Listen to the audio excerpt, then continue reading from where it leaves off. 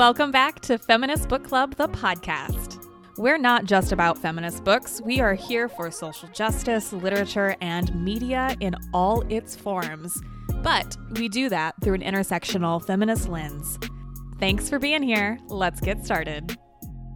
Hi, my name is Ashley. My pronouns are she, her, and I am joined today with Zelda Lockhart to talk about her novel, Trinity, and particularly multi-generational Black families, mental health, and home. Zelda, thank you for joining us on the Feminist Book Club podcast. Thank you. I'm so glad to be here. I appreciate the invitation. And can you please introduce yourself and what is your definition of feminism? So yes, as you said, my name is Zelda Lockhart, and I am living here in North Carolina. I'm an author of several books. I have 7 books, and 4 of those are novels. Trinity, of course, is the latest one.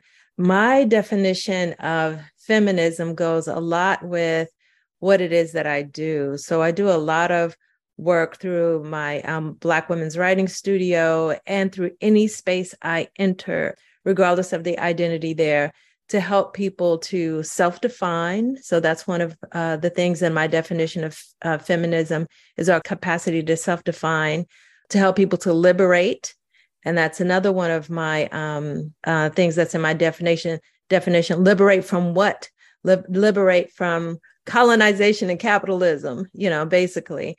Yeah, so to self-define, to heal, to liberate, to connect as community, whereas we have been diasporatized by colonization, to reconnect our human selves through story.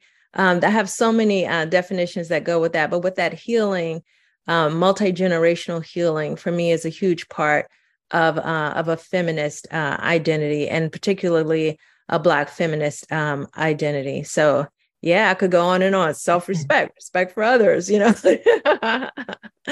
Yeah. Thank you for your definition. And what is Trinity about? Yeah, so the story, it starts in Mississippi, but then when we get flashbacks of where the story starts, it actually begins in Ghana with the first woman and the first seed, and the first impact of colonization. So it spans 3 generations of Black men who are trying to root out of their lives the violence that has been transmuted in through the violence of colonization.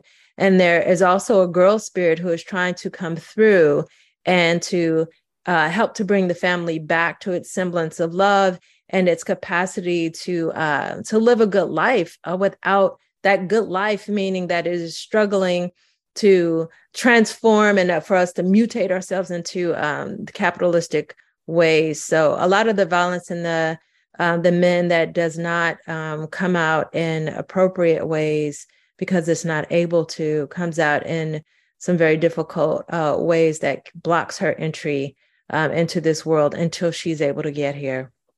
So, yeah. And what I loved about this story is that, as you said, it is multi-generations of Black men. I feel like Black men don't really get the reverence in stories that they should be able to, because their voices are needed. This is multi-generations of Black men, also veterans. There are times where they're serving in a war. So not only the trauma that they deal with at home on U.S. soil, but also abroad fighting in a war, and also finding their place in the world, and also through church. So why were many of the voices Black men, and how did you create the voices to the experiences that are happening in this story? Those are great questions, Ashley. So the one of the questions that I had walked around with, and this is what I task other people with when I'm doing multi-generational work with them through writing, is to task yourself with the question that has been lingering and hanging over the heads of you and all of your ancestry. And I spiritually mean that, just like in the story, literally, floating around over y'all's heads. what is the thing that hasn't been resolved? Whose life doesn't have story told of it or questions answered about it? And for me, that was my father, because he was on the one hand my abuser, and on the other hand, when I was growing up, I just saw this beautiful little boy who I always wanted to play with, but I always was also afraid of him. So I lived with that duality. And then as an adult, of course, with all of this therapeutic knowledge and healing knowledge, I was able to bring that into the writing exercises that I was doing with the folks who I was working with. And so it started that way. I didn't know I was writing a novel, of course, but it started with doing that exercise of trying to write what are the wounding events, like what happened to my dad that made him the way that he was, because we all come here innocent, so then what happened? And then being able to write him into the setting that he was in. My dad was born in 1929 in Simpson, Mississippi, which is where I'll be in that county. I'll be in Jackson, Mississippi this weekend. But he was born in the rural area there in 1929. And, his mom, my grandmother Lottie, I found out, left them a lot. So I was able to take what I knew of what might have happened to him and bring that together and to write about the things that he could not say or did not say. Like my dad didn't talk about his childhood. And we have that with a lot of Black men, that they were told on the one hand, man up.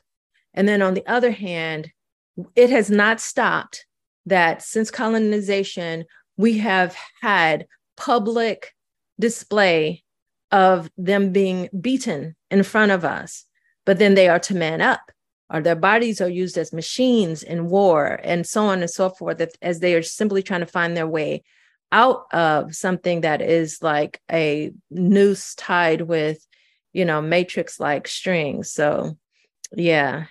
So that's some of how I came about writing about male figures. And then in terms of trying to write them and be, to WRITE them, to write them and to be in their shoes, what it required was for me to dive deep into my own psyche and ask myself, and this is hard sometimes for people to do, but to ask yourself, were you in that person's shoes and you had chose not to grow toward someone else's suggestions and love for you, but to do the best you could, and you grew towards something else? Maybe it was drugs, maybe it was alcohol, maybe it was, other things that you reach for calm.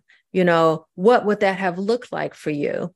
And to allow myself to steep myself in that as a human, because were it not for some directional things in my life and some people, I could have multi-generationally ended up in the same shoes that my dad did. And then also to just be with and talk to men and be in that empathy and sympathy.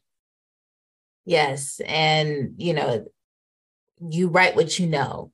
And with that, you can add an atmospheric element to it, or, make it more fictional, but also make it more realized. And that's what this story does, is that it really humanizes the experiences that all of these characters go through. And there's breakthroughs and there's trauma and there's tribulations, but ultimately it's all about the sort of facts of life, where these experiences really inform the people who have them.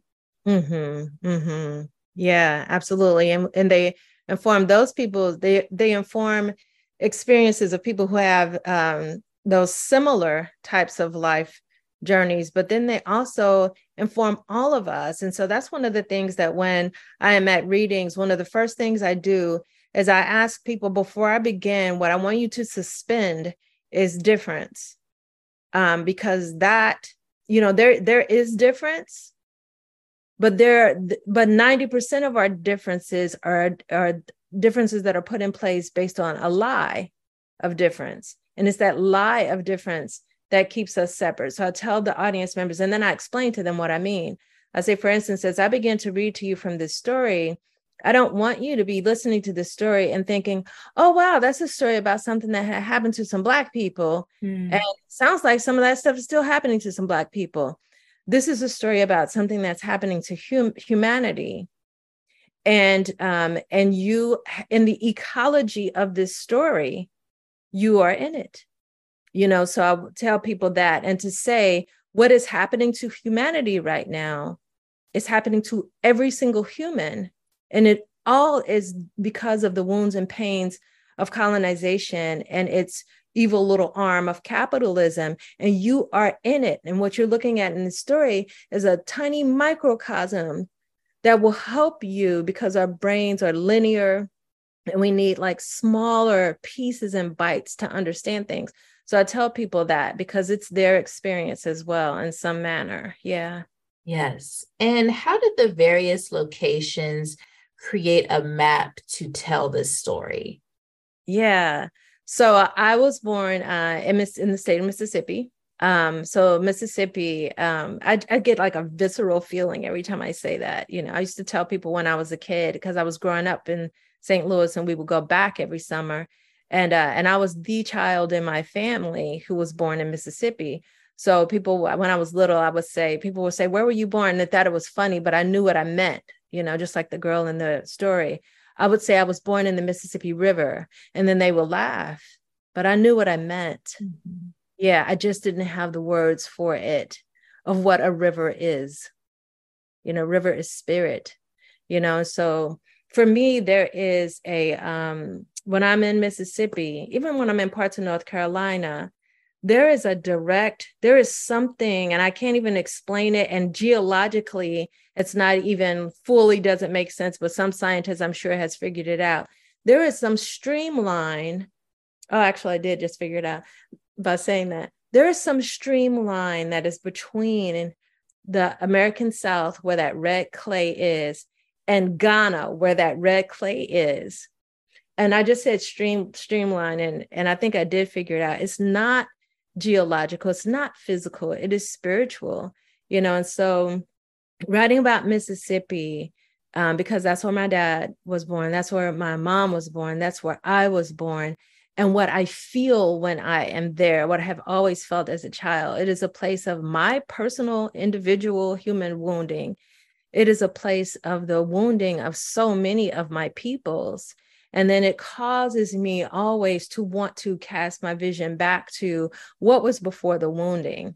And so then when I went to Ghana, which is in the story in various ways, that knowing and being in Ghana, I was able to feel that. But then also, in the story, we have the places that the men in the story have gone, so they've gone to Korea, like my dad did. They've gone to Vietnam, like my dad's junior did, and they have gone to these places where they have had mostly pains. I can't even say joys and pains in those places, Yeah. So a lot of the locations were derived from places that I have been and that the men of my family have been, along with where we spiritually and physically as Black people have been, Yes. And we actually, with Feminist Book Club, we read South to America by Dr. Imani Perry. And it was such a revelation and, a parallel to what you were talking about is just like how we see the South, the American South, as just, these places where there's racism and there's cornbread or whatever, but it's really just this labyrinth of America that explains our history and what we're trying to work from and work towards. Mm-hmm, mm-hmm, absolutely. And, we have ground zeros, in our human condition that we're living with right now. There are spots of ground zeros. My daughter, when she was 8 years old, helped me to realize that by asking the kinds of little girl questions that little girls who have not separated themselves spiritually from this physical realm would ask you, and so, some of our ground zeros in humanity are in that way that the book opens, where there is a woman, running across the sun-hardened clay of the Congo, and she carries in her womb two precious things. The stories of every villager, ever since the first tree ever sprouted from the first seed, and she carries the untamed, untainted seeds of her children. You know, before her children did wrong, someone did wrong to her children, you know. So yeah. Yes. And as we conclude this conversation, what organization is important to you that you would like to amplify to our audience? Yeah, under a lot of circumstances, I would choose an organization that's just sort of out there. But right now, what I am doing, so Her Story Garden Studios, and that is my organization. It used to be LaVinson Press Studios, and it served women, to help women to use writing to heal their lives. But 5 years ago, I turned it to where the attention was being called to be, which was to help Black women and girls self-define, heal, and liberate through art and through the reconnection of nature to nature. And so we are having our first workshops in the new space, which is in Durham, North Carolina, where there's been lots of renovating and all kinds of things to make the space how it is that it needs to be, and to help women to celebrate in a place where I have been told by my ancestors to do particular things that I felt like, how am I going to do that? Where am I going to get the money? You know, but it is done. And so those workshops start. The first one is a Recollect workshop, and it starts September 22nd. And it's a weekend long retreat to help women to recollect and reconnect with what is going on inside of themselves, where there has been wounding and where there are gifts that are yet to be uncovered, and then to go back before the wounds. So it culminates in a trip to Ghana in December. And so I want to highlight Her Story Garden Studios because right now, that's what we're doing. And that's what I feel like needs to be shouted out and called for, so that we can have the women whose voices or who's listening, you know, might be hearing my voice, can then have the response to the call. Zelda Lockhart, thank you for joining us to talk about your novel, Trinity. Thank you. Oh, let's do a picture of it. This is Trinity.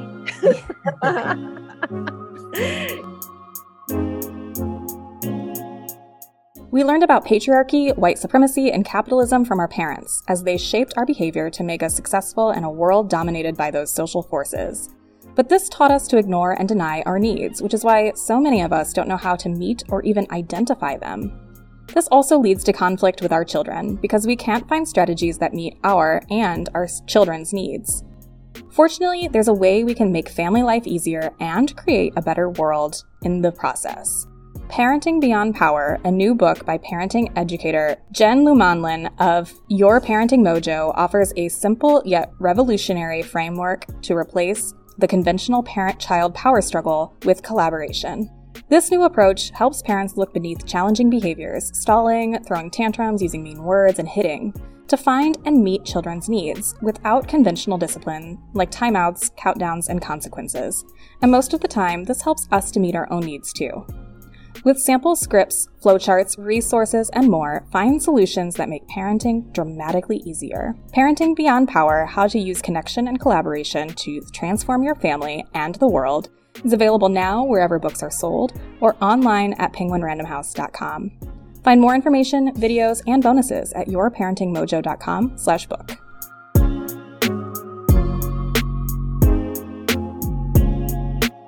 Welcome back, everyone. I'm Renee Powers, and I am so delighted to be joined by the hosts of Stuff Mom Never Told You and the authors of the new book, Stuff Mom Never Told You, Samantha and Annie. Welcome. I will have, let's start with Samantha. Introduce yourself to our audience. Hi, I'm Samantha. Yes, I am a host of Stuff Mom Never Told You. So excited to be on the show to talk about our new book. Yay! Annie. Yes. I am Annie. I am also the host of Stuff Mom Never Told You, and I am excited and, as I told you, nervous, Renee, to be on the show, but very excited. Mostly. No, nothing to be nervous about. You guys are professionals with a capital P. You actually, I told you this before, I will say it here again. Stuff Mom Never Told You is one of my first podcast I ever listened to. It is what started me on this podcasting journey. And this feels really full circle. I know that there have been several hosts since then, but it's still been the Stuff Mom Never Told You, like, umbrella. And I am just so geeked that you're here. So thank you so much. Oh, I'm geeked that we're here. Yes. We are very excited. Also, like, I feel like we've been lifelong friends. We even got to share a whiteboard together. I mean, oh, yes. Like, yeah. So we record on Zoom. That's how we do our podcast recordings. And Zoom has this new feature of like whiteboards. And so before Annie got here, Samantha and I were just like playing. Nothing inappropriate came up, which surprised me for me. But we were just playing with that feature and drawing great art for Annie too. Yes. I love enjoy. this. It looked like scribbles of my when I was 3. So my art has not changed at all. It's perfect. It's a style. It's a style. The So style is coming through. I want to talk about, this is Feminist Book Club. I want to talk about your book, Stuff Mom Never Told You. Congratulations. Thank you. Thank you. So I was so grateful to get an advanced copy of this book, and I actually got an advanced audio copy of this book and listened to it, which you both narrate. I love audiobooks. I love it when the authors narrate. It was so well done. It's well produced. There's like sound effects and like music and it's so lovely.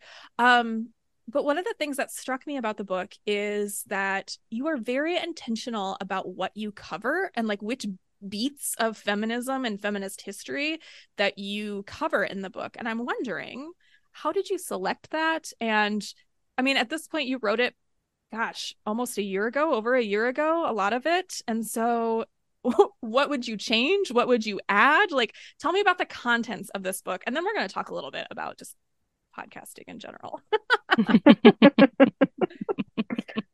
Yeah, that was one of the most difficult parts of it. I feel that the book started with a very needed disclaimer, but like disclaimer after disclaimer after disclaimer. Because when you're talking about these intersectional feminist issues and the history of covering or erasing those issues, then every choice feels so big and so intimidating. Honestly, we had a huge list that we were just like, what about this? What about this? What about this?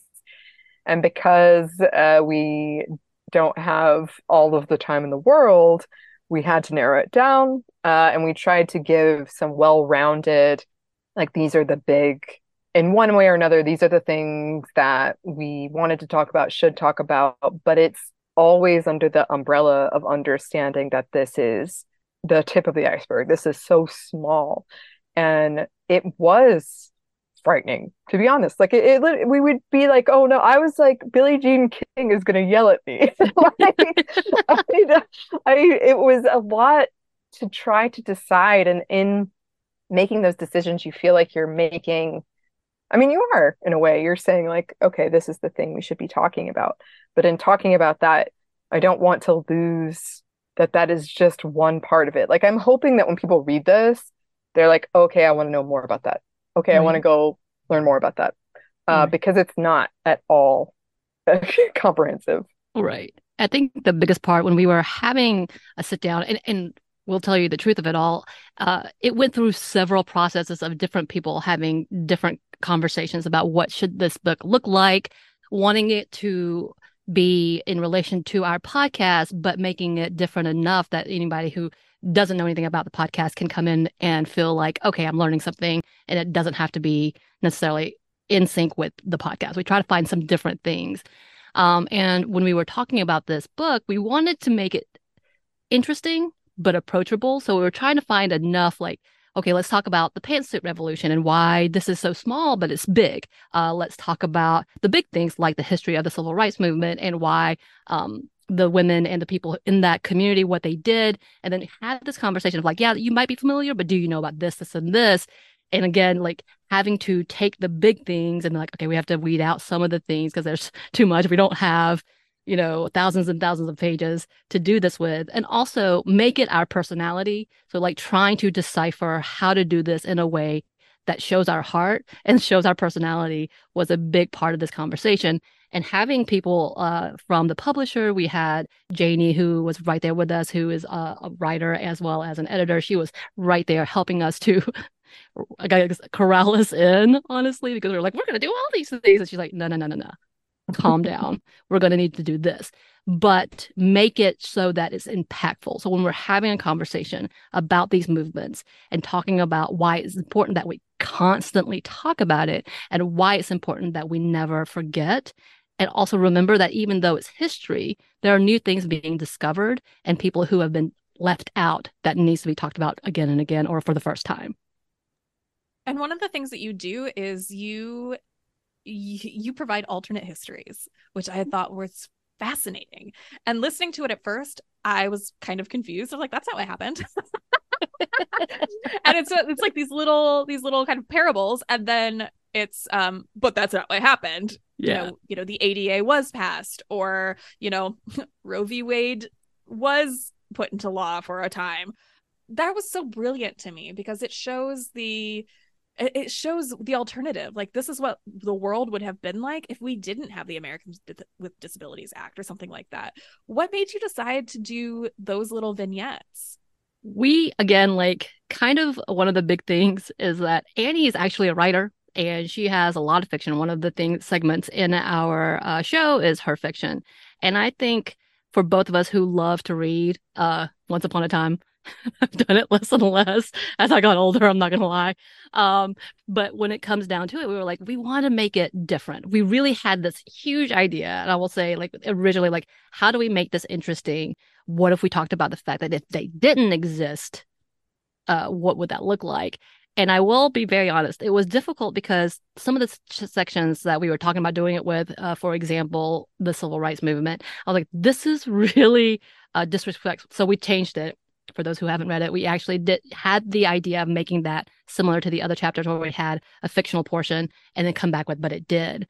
But we felt that was so disrespectful because the movements like that are still being lied about and are still being misrepresented. And as we know today, is trying to be taken out and rewritten. So we couldn't do it in all the sections. But for some of the sections that we wanted that to be the conversation, unfortunately, with the Roe v. Wade chapter, we're kind of back and having a bittersweet moment of like, well, shit, it actually happened. Yeah, we wrote that into existence. It's all your fault. We did.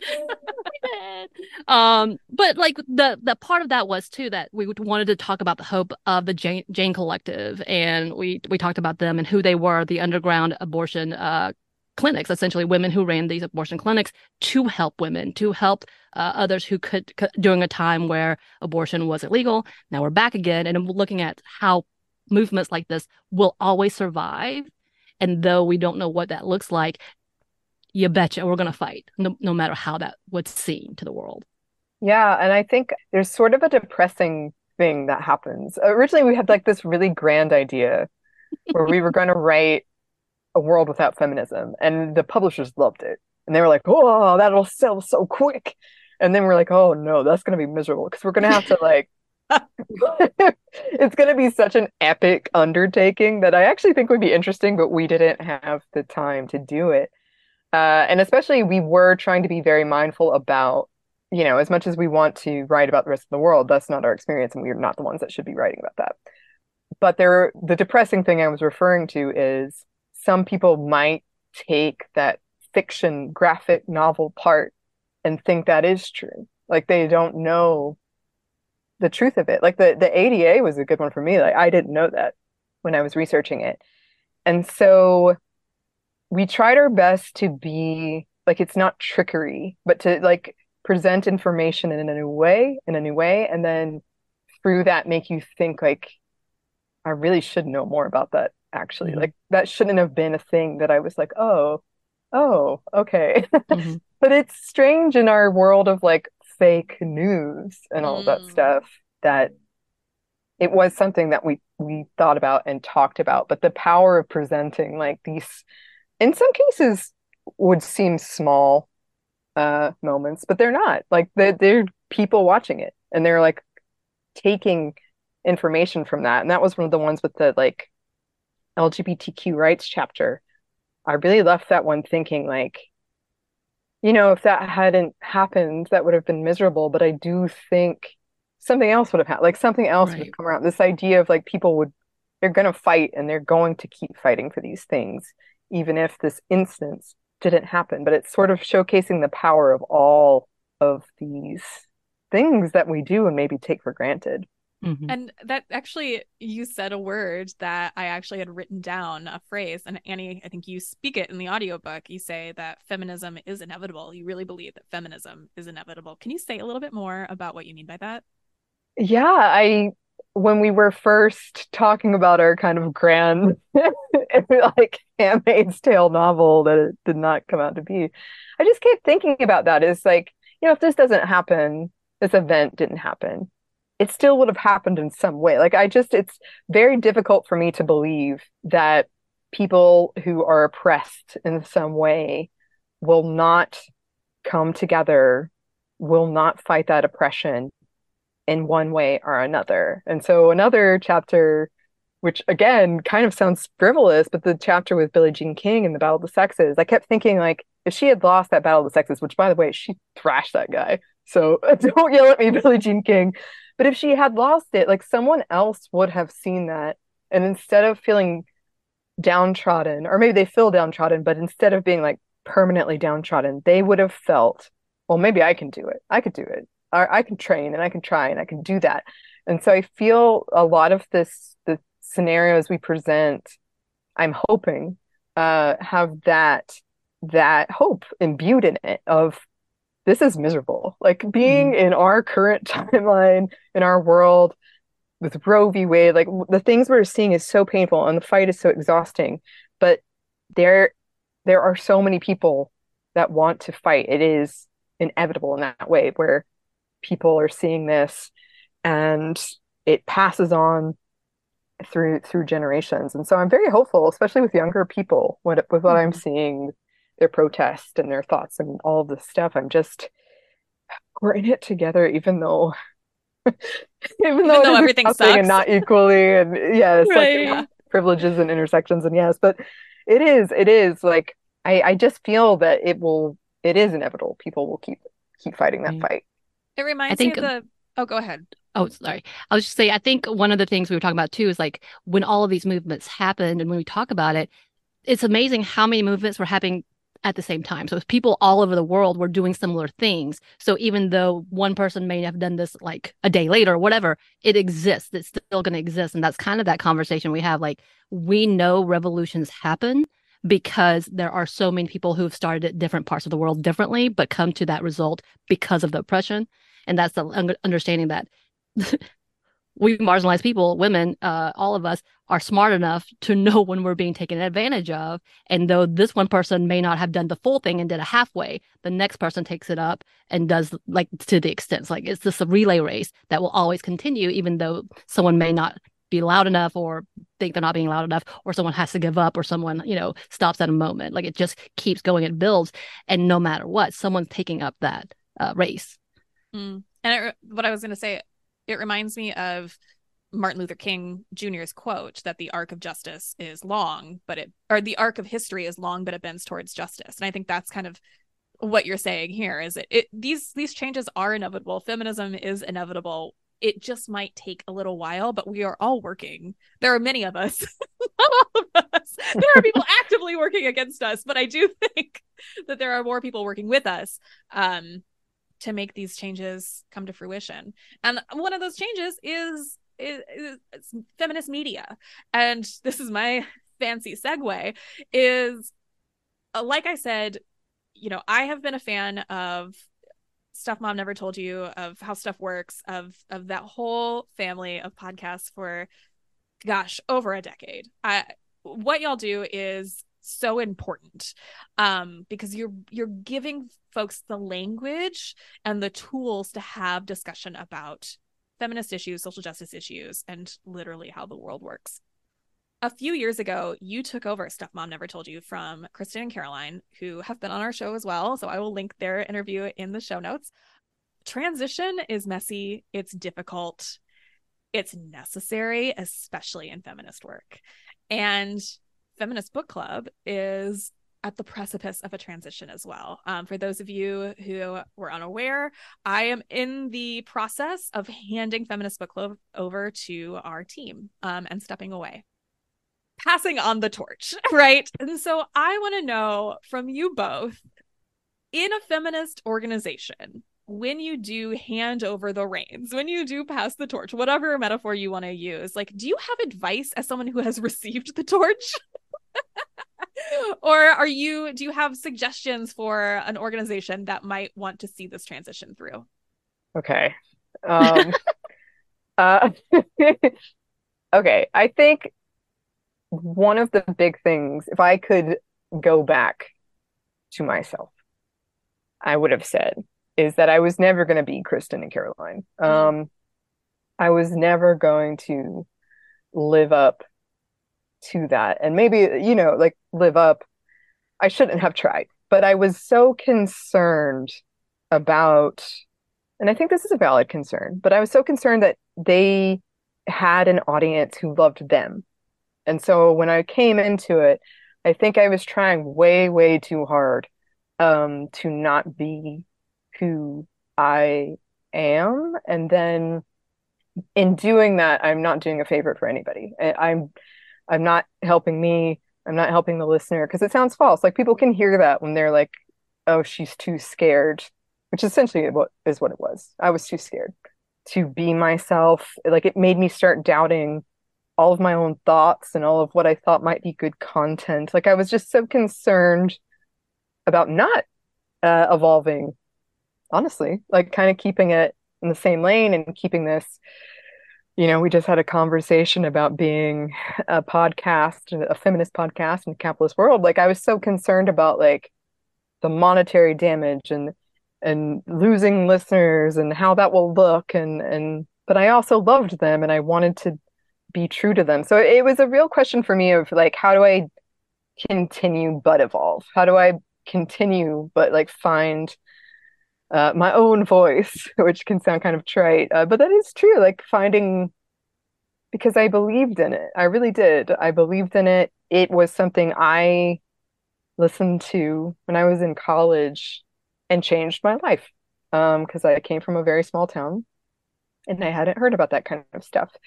So I wanted to be that. I wanted it to continue. And I was afraid if I failed, then it wouldn't, and people wouldn't have that voice. They wouldn't have that thing.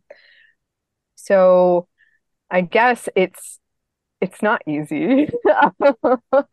And the joke is, the podcaster's prayer is, please don't judge me by my first 50 episodes. But but it is that it's staying true to what you want out of producing this, but also allowing room for growth. I don't know if I'm giving any good advice. That's my experience. Yeah. It's hard. Yeah. I'll say that. So it's amazing to have you being able to support and be there and mentor them, essentially. And because we knew Kristen and Caroline as well as we did, and got to sit with them, and Annie really got to learn a lot because she was with them from jump, learning all the ways. Like, I think we had a little bit of an easier transition. I will say change is hard. Change is hard for everyone, especially for someone who likes their routine. So having a base audience, I know it can be difficult to transition. One of the things is having grace and patience. And you know what? Sometimes you don't like people. That's fine. That's not your cup of tea. The amount of like what's happening essentially that came to us was like, what's going on? Poor Annie had to navigate her boat, the boat essentially a year long without knowing what was happening. And yeah, there's a lot of things that people don't understand that goes behind the scenes, that we as people who are in this industry are going to support each other by not putting each other on blast. But that also makes it look really messy from the outside sometimes. And I think that's that bigger lesson of like, we are still human. We are trying to show each other grace, because again, change is difficult no matter why the change happens, no matter what the reason is for, or even if it's for the better, it's still it's difficult. Like even us having our parent company being sold, that was a whole transition that we had to go through. We were trying to figure this out. Myself, who was never a part of the podcasting world, coming in and being like, "Oh, this is different. I don't have to worry about, getting chased by random people in my car." But as a social worker, it was a whole thing. Not just because of my personality, although sometimes yes. But there's so much to that giving grace and being patient and learning as we go, because even if you do think you know the industry, you still have to know that you're learning new things. And that's all a part of the bigger picture, is trying to make it cohesive and then trying to make it their own or your own, and being true to yourself, and being honest with who you are, and then bringing in your personality, because that's what people fall in love with. I'm still learning that bit 3 years later, because I'm like, I don't know what my own personality is. Again, it's trying to be very, very lazy, comfortably in the corner on the couch. But the level of love, like that's where it really comes down to, and just being able to support each other, and again, giving grace. I think that's the biggest part to this entire to any industry. Let's just be honest. I think that is so wise, honestly. It's like nothing is clean. We're all ducks, where we look on the surface like everything is fine and peaceful and serene, and everything underneath us is just like a dumpster fire. You know what? I love that we've had past hosts on the show really come through. Bridget does a whole episode a month with us, bringing on us her good stuff, and we love collaborating with her. That's the biggest thing, is like learning that everybody brings in such good content and such good information, and then the personalities, and like you just want to hang out anyway. So when you're allowed to do that and meet new people, that's even better. Yeah, Bridget's segments on your show are like some of my favorites. Like, I love you guys, but but Bridget's great. And I think we're speaking to something really important here that I talk about a lot on this show, in our news. Like, I talk about this all the time, and that's this fear of failure is not feminist, right? We are going to show up and mess things up, and by not trying, we're not doing anybody any good. And so I would love to hear about some of your failures and how that has actually propelled you forward, whether that's writing the book, whether that's with the podcast, whether that's previously in your careers. I'm just so curious, and feel free to take some time if you need to think about it. I think I would actually love to hear your thoughts on this too. I think because the conversation around feminism and intersectional feminism feels like it's going a mile a minute. Like, it feels so fast that when you have a podcast that comes out semi-regularly, or when you produce content in that realm semi-regularly, everything kind of feels like a failure, because you didn't include this one thing, or you didn't include this one aspect, I think for me, a lot of I had to make a list where I would put up, like, make sure you're talking about how everything is ableist and it's racist and it's sexist. But even so, like, I'm still coming from one experience, and I can't. There are some things I definitely shouldn't speak to, but there are some things, like, because of my privilege, I don't think about.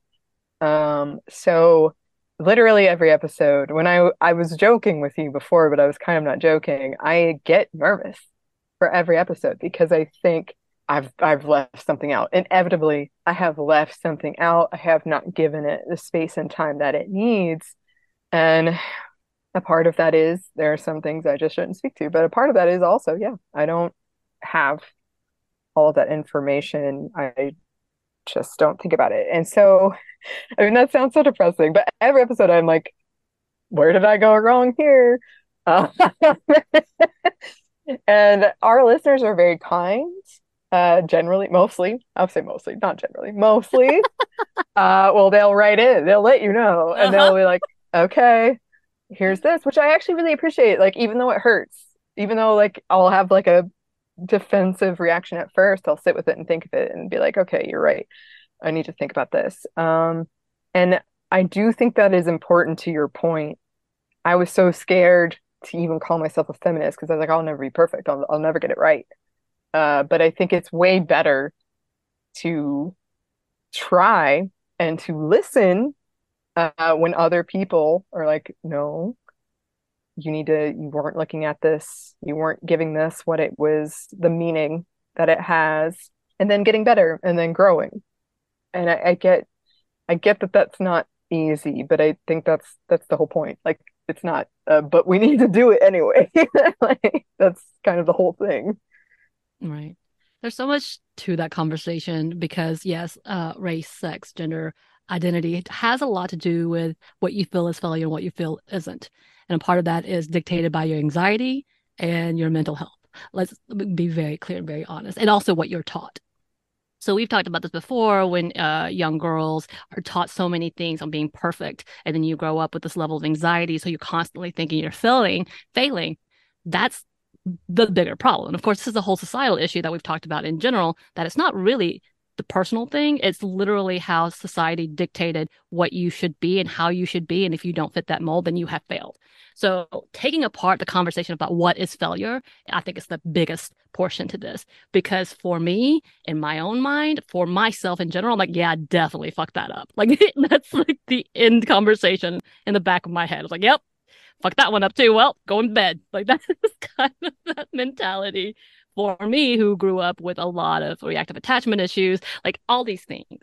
So I think that's the biggest portion. Like that's the common sense side to me in understanding, okay, let's break down why we think it's a failure.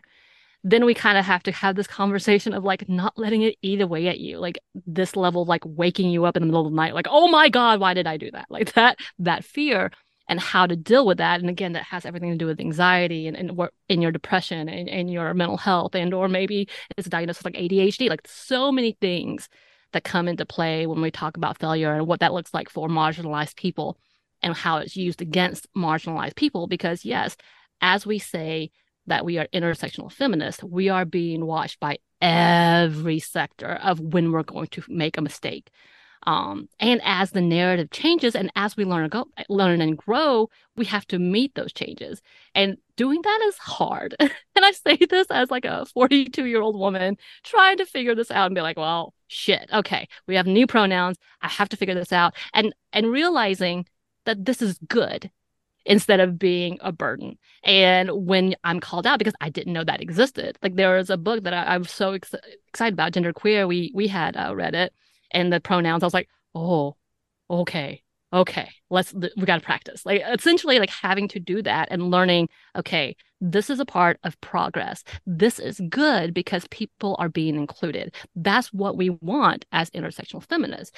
But we have to give ourselves the grace that sometimes it takes a minute to get used to it. And I'm not telling the boomers that they're okay. They're not. You're not okay saying those racist things. Don't say that. But like this level of trying to really give yourself the grace to realize this is how we learn.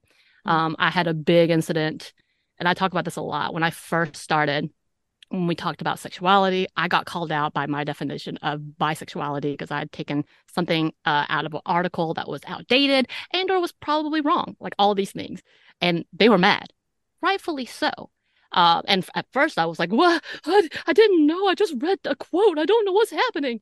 And then coming to, okay, you're right. Let's have a conversation. And it ended up being a beautiful 2-part series with all these people telling me about this like identity. I was like, okay, explain it. Oh, this is amazing. And I feel like I made friends with them. I still see them on the like social media doing their thing, and I'm very proud of what they're doing and the amazing works they're doing.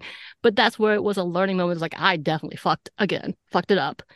But someone called us in and was able to give room to teach me. And that's that big part of like, that was a true failure to me.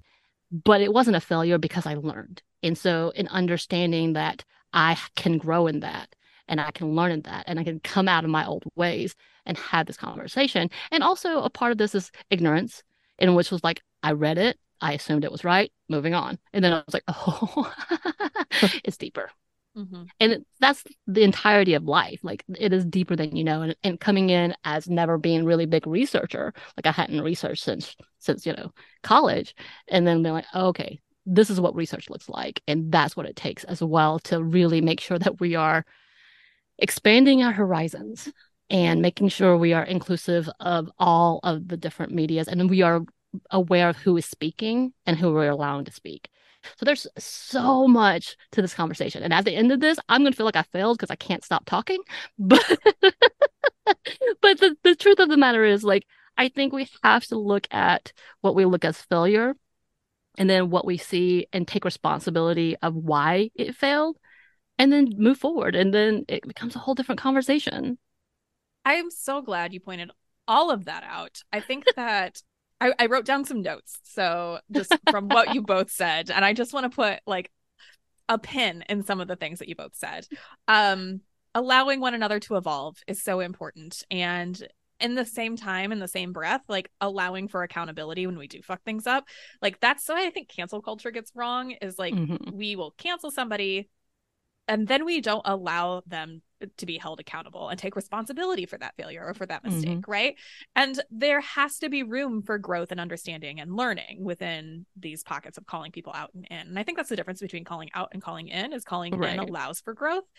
I think as podcasters, as folks who kind of live in this space online, who are kind of seen as leaders in this space, which is so uncomfortable to me, but I will carry that mantle, I suppose, for now. We have to be willing to learn out loud. We have to be willing to show the work.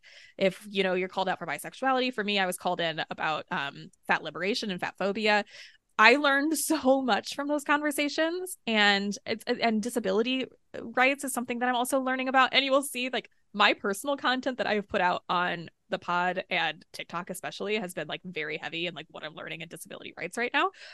I think just like emulating growth and accountability is really important, and it shows others that yes, there is room for mistakes, right? That perfectionism is not only unreasonable, but it's terrible because it assumes you're the smartest in the room, which you're not.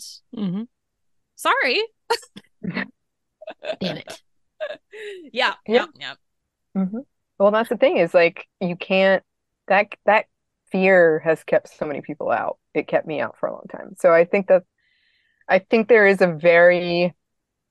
a line between your sort of willful ignorance, which is not what I'm putting on any of us, but like there is a line between feminists who are like, oh well, I'll never be perfect, so that's fine, versus I'll never be perfect, but I'm going to try to be better. I think that is a very important distinction here.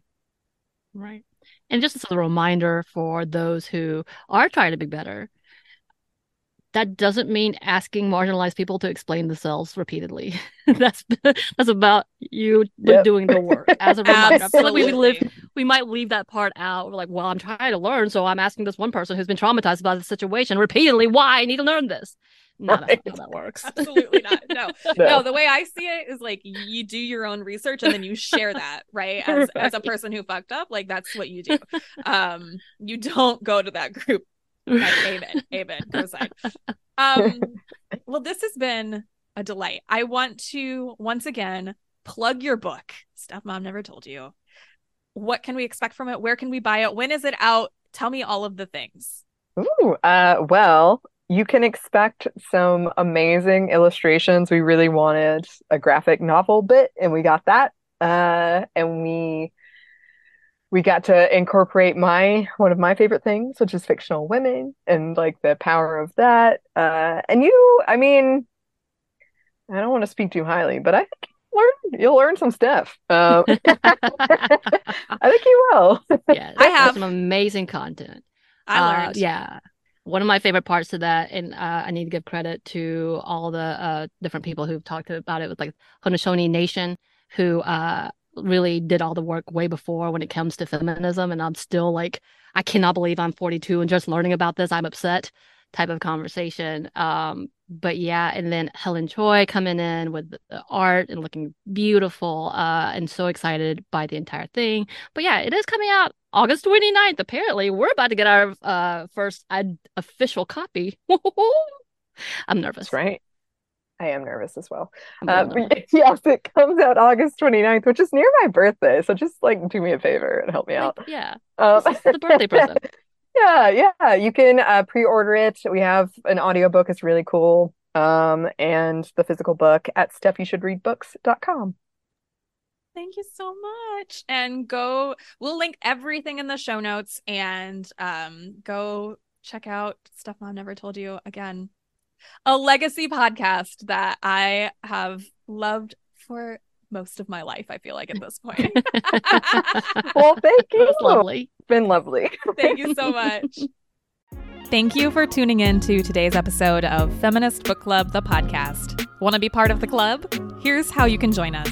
Obviously, subscribe to our podcast and leave a rating and review for brownie points. Follow along on Instagram, Twitter, Facebook, Pinterest, and TikTok. All of those links are in the show notes. Sign up for our newsletter to be the first to know what our next monthly book pick is. And check out our award-winning monthly book subscription service. Oprah Magazine named it one of their favorite book boxes, and Shonda Rhimes called us one of her favorite subscription boxes in general. There are multiple membership levels for any budget, and it's an excellent way to support the show and the voices you heard today. See you in the club. A well-read woman is a dangerous creature.